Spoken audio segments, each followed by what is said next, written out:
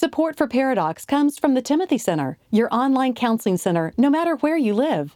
The Timothy Center is a marriage and family counseling facility in Austin, Texas, offering distance consultations for those that live outside the Austin area. If you have questions and you'd like to consult with Jimmy, Josh, or one of their licensed professionals, visit them at timothycenter.com.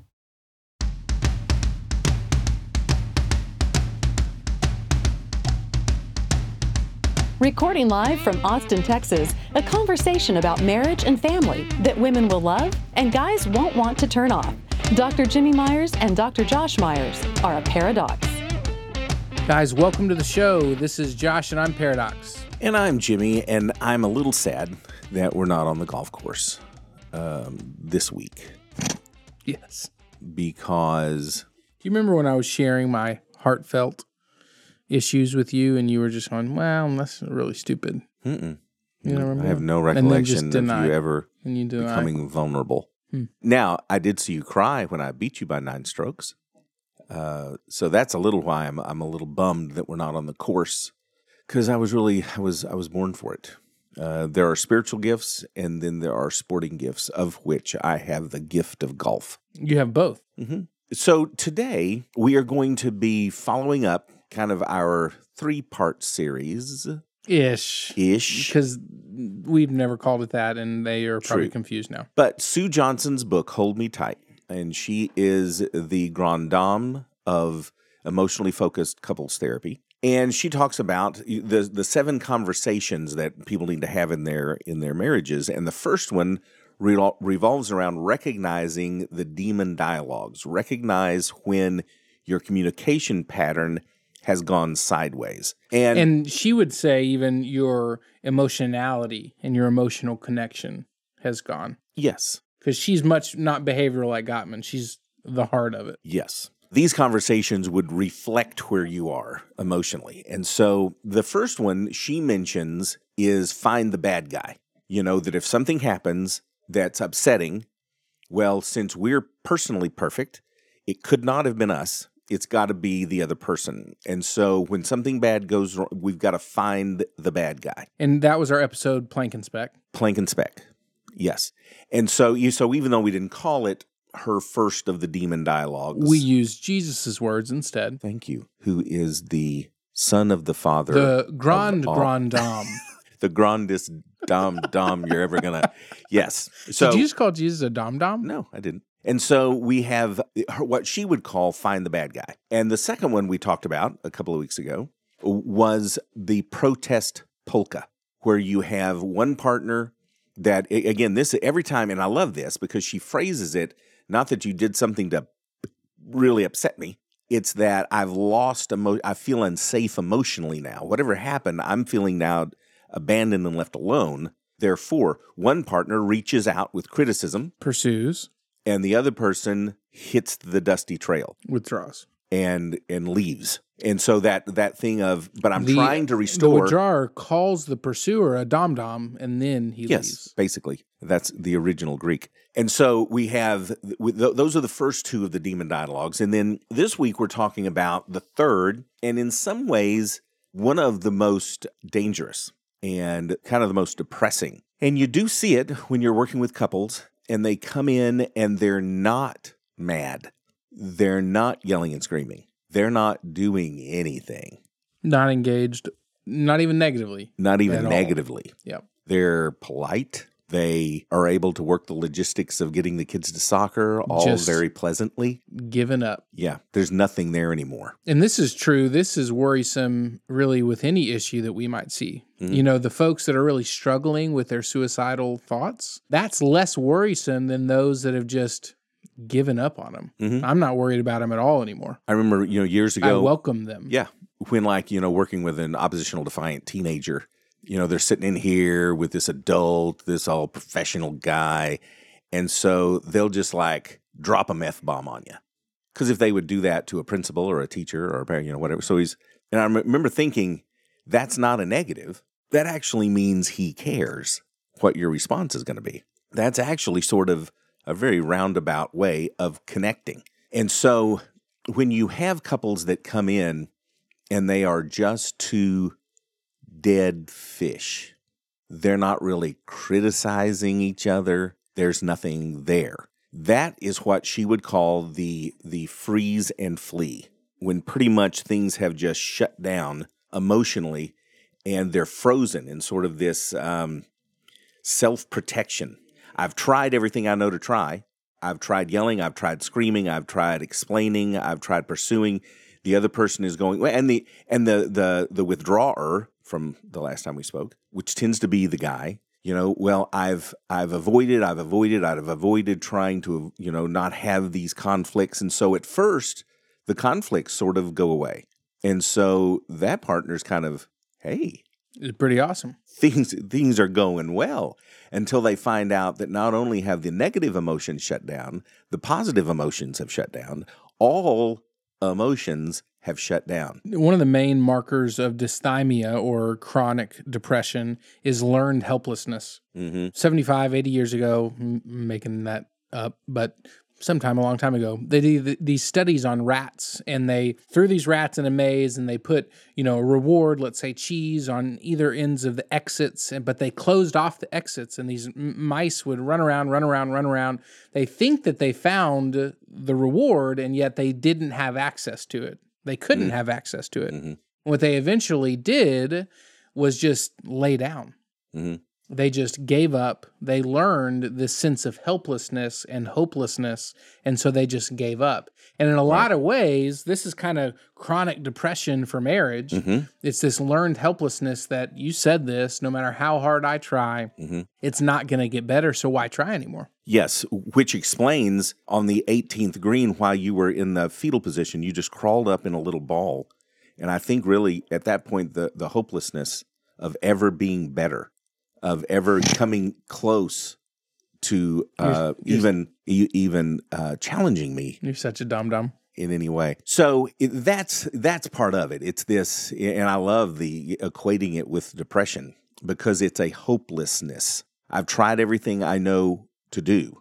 And by convincing, by rebuking, by correcting, and the other spouse is going, I've done all I can do to hold this thing together by not screaming back. Yeah. I've looked over so many offenses. I've done everything. There's now nothing left to do. I've played every club in my bag, and nothing has worked.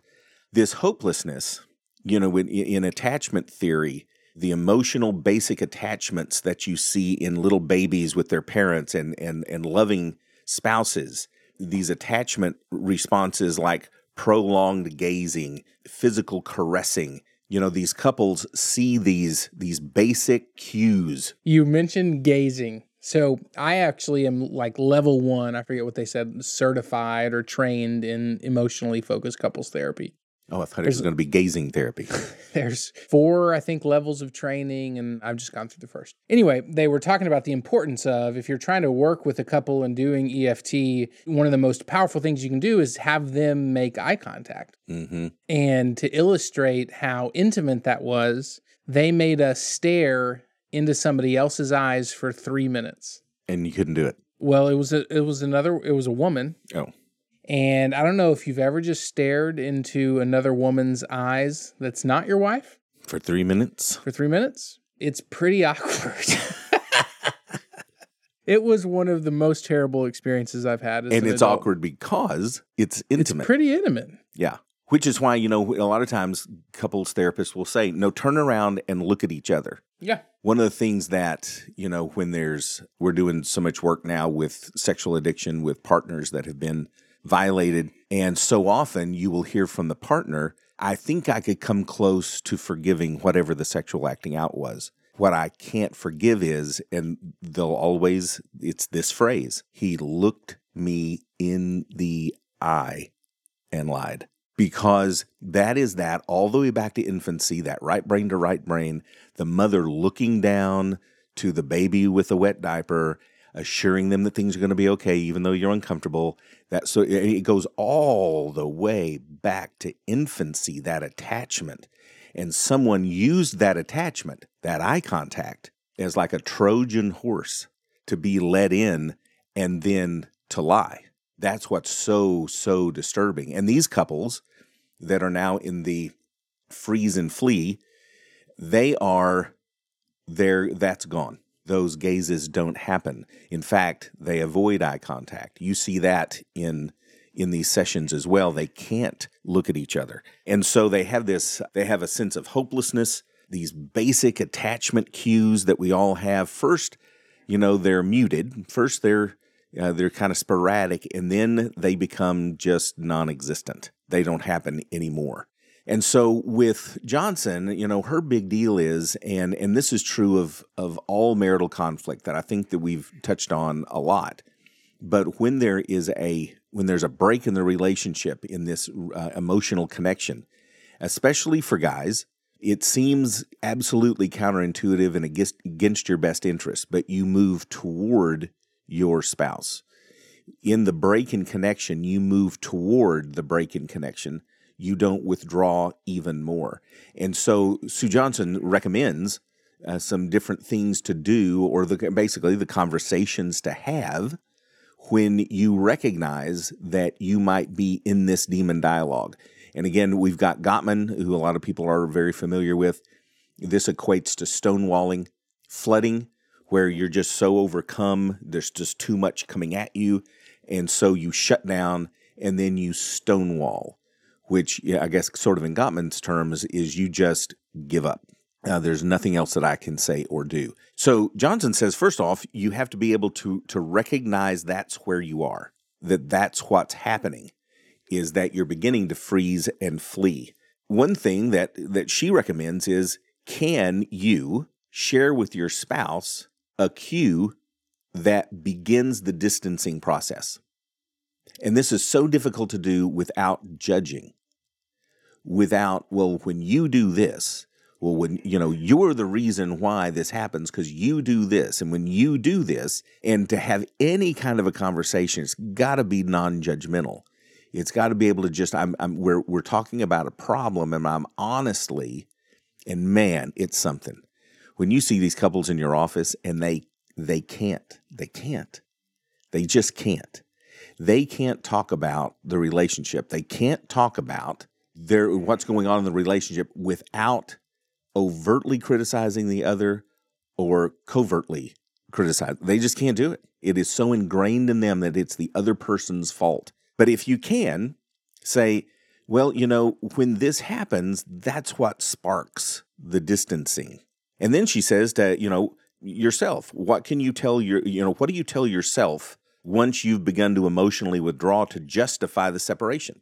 So what is it that you're telling yourself that keeps you separated? Well, she didn't want to hear from me, or he refuses to change, or whatever it is. What is it that you're telling yourself that makes you say, nope, I'm not going to reach out. I'm going to remain separated. A couple other things real quick, and then I'll hand it over. She says, here are some, and I would really recommend you guys to kind of pause this and write these things down. Yeah, so let me summarize. First step is just acknowledging when it happens. Realizing it's happening. And two, what are the things you're telling yourself that's creating it happening? You. Yeah.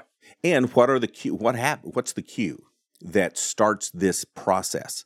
And she says, here's some things that you could actually say when this happens, I don't feel safely connected to you. So these are things that you, after acknowledging and after understanding your triggers, these are things that to problem solve that you can discuss with your spouse. It's a conversation to have. And it's not accusatory. It's when this happens, I love that. I love her phrasing. I don't feel safely connected to you when this happens. This is like we're partners, we're side by side, but when this happens, all of a sudden I don't think we're side by side anymore. So when blank, I don't feel safely connected to you. Then I tend to blank. I move this way in our dance to try and cope with difficult feelings and try to find a way to change the conflict. So I tend to blank. This is what I tend to do. I tend to shut up and not say a word or whatever. So be a second thing you'd say. Yeah. So quote, I tend to blank. I move this way in our dance to try to, and this is what she says, in order to cope with difficult feelings. When I don't know how to handle these feelings, I do this because I'm trying to find a way around this conflict. And then she says, I do it in the hopes that blank. And as this pattern keeps going, I feel blank. This is a great conversation. I mean, I'm not saying you're a horrible person. I'm not saying you're just, this evil, horrible human being. No one could stay married to such a horrible person. I'm just saying when this goes on and I wake up the next day and there's still no of these trial balloons to try to reconcile, I feel blank. And then two more things. The more I blank, the more you blank. We're both trapped in this pain and this isolation. It seems like the more I blank, the more you blank. And then lastly, maybe we can warn each other when this starts. When we feel this deadening and this distancing, you can use a safe phrase like, I feel the distancing, or whatever you want to do. Seeing the dance, seeing that this is happening is the first step out of this disconnection. So she offered up a kind of almost an outline of a conversation to have. But the deal is to have the conversation. I know it's uncomfortable, and I know you're afraid to have it, but I would be much, much, much more afraid of someone someone else raising my kids. I think that would scare me more than having this conversation. So, Sue Johnson, hold me tight, the freeze and flee conversation. Yeah, and we'll put that in our show notes. We'll find a website with those statements and that verbiage so that you can go to it and use it. But yeah, it's like, what's the alternative? The alternative is separation or divorced or being roommates. And I feel like the couples that I work with feel like divorce is almost an easier option. Divorce is always the most difficult option. No one that's divorced would ever say that. Correct. It's the people that haven't been. Mm-hmm. And it's like divorce always takes so much more work than actually working through it. And so it's like, man, this is going to be a tough conversation. I don't want to. Well, I get it, but put your big boy and girl pants on and have it, because this is going to cause you less distress, this conversation, than not having it would. And I love Gary Thomas, the author of The Sacred Marriage. And, he said, we think that there's this person out there that is perfect for us and is our soulmate and is our twin flame. And we're going to find, because obviously this horrible human being that I'm married to now, I'm going to find this wonderful person. And he says, well, you're going to find another flawed person. And so they're going to make you mad too. The only issue is they're going to make you mad and disappoint you, and they're going to hate your children. So why is it that you would want to do it? Stick with the one that you have now. At least they love your kids. It's a myth that you're going to go find someone that is not going to irritate you, that is not going to disappoint you, because we're all sinners and fall short of the glory of God. We happen to find spouses that don't irritate and that are perfect. But yes, again, present company else. excluded. Yeah. Yes. So Jimbo's solutions are Susan's solutions, and so he didn't really put a lot of work into today's session. But my solutions, on the other hand, and potentially there's just one or two, my solution is you have to realize you're the problem within your marriage. We've said this countless times, but to unfreeze and to unflee, you have to approach the situation with humility. And understand it. It almost goes back to the original kind of plank and speck conversation. You have to realize the plank in your own eye. I get it. Your spouse has hurt you, and she or he is either pursuing inappropriately or they're withdrawing inappropriately. I get it. And there's time to discuss those things, but you have to come to the table and first acknowledge your plank. And that's going to soften your spouse in huge ways to be able to then hopefully allow the conversation to move forward. So you have to acknowledge you're the problem and approach the situation with humility as well as repentance. Repentance is the idea that you're doing an about face and trying to do it differently than before. And so you can acknowledge humbly your issues to your spouse, and that is going to grease the wheel in a positive direction. But repentance, actually going a step further and actually trying to do better, is a huge thing and would show your spouse a ton of love and respect to hopefully have the conversation go better as well. So acknowledging you're the problem, approaching it with humility as well as with repentance. And the last thing I'd say, this freeze and flee along with Gottman's stonewalling. Jimmy mentioned that before. This is a big deal. And this is more than just we're fighting a little bit. I would encourage you to seek counsel. If you're at that level. If you're at that level, and that's not necessarily counsel from a counselor, but a pastor or a mentor couples, just something. This is probably not going to get unstuck with just you two working on it. And so finding some sort of outside counsel can be a huge thing here and absolutely needed if you're stuck in this type of rut and demon dialogue. If you want more information, you got anything else, Jimbo? Well, I was thinking, when you said you approach it humbly, sort of like you do with me in golf. You approach playing with me. For more information about this episode, it's paradoxpodcast.com. Recognizing you can find us on our socials there. You'll find this episode as well as any other episode that we've released already. We appreciate you guys for listening. We hope you review and you share. Take care. See ya. Paradox is produced by Billy Lee Myers Jr. For more about Billy, go to therapywithbilly.com. For more information about our Paradox evangelist, Julie Lyles Carr, go to julielylescarr.com. And if you want more details about what was discussed on today's show, go to paradoxpodcast.com.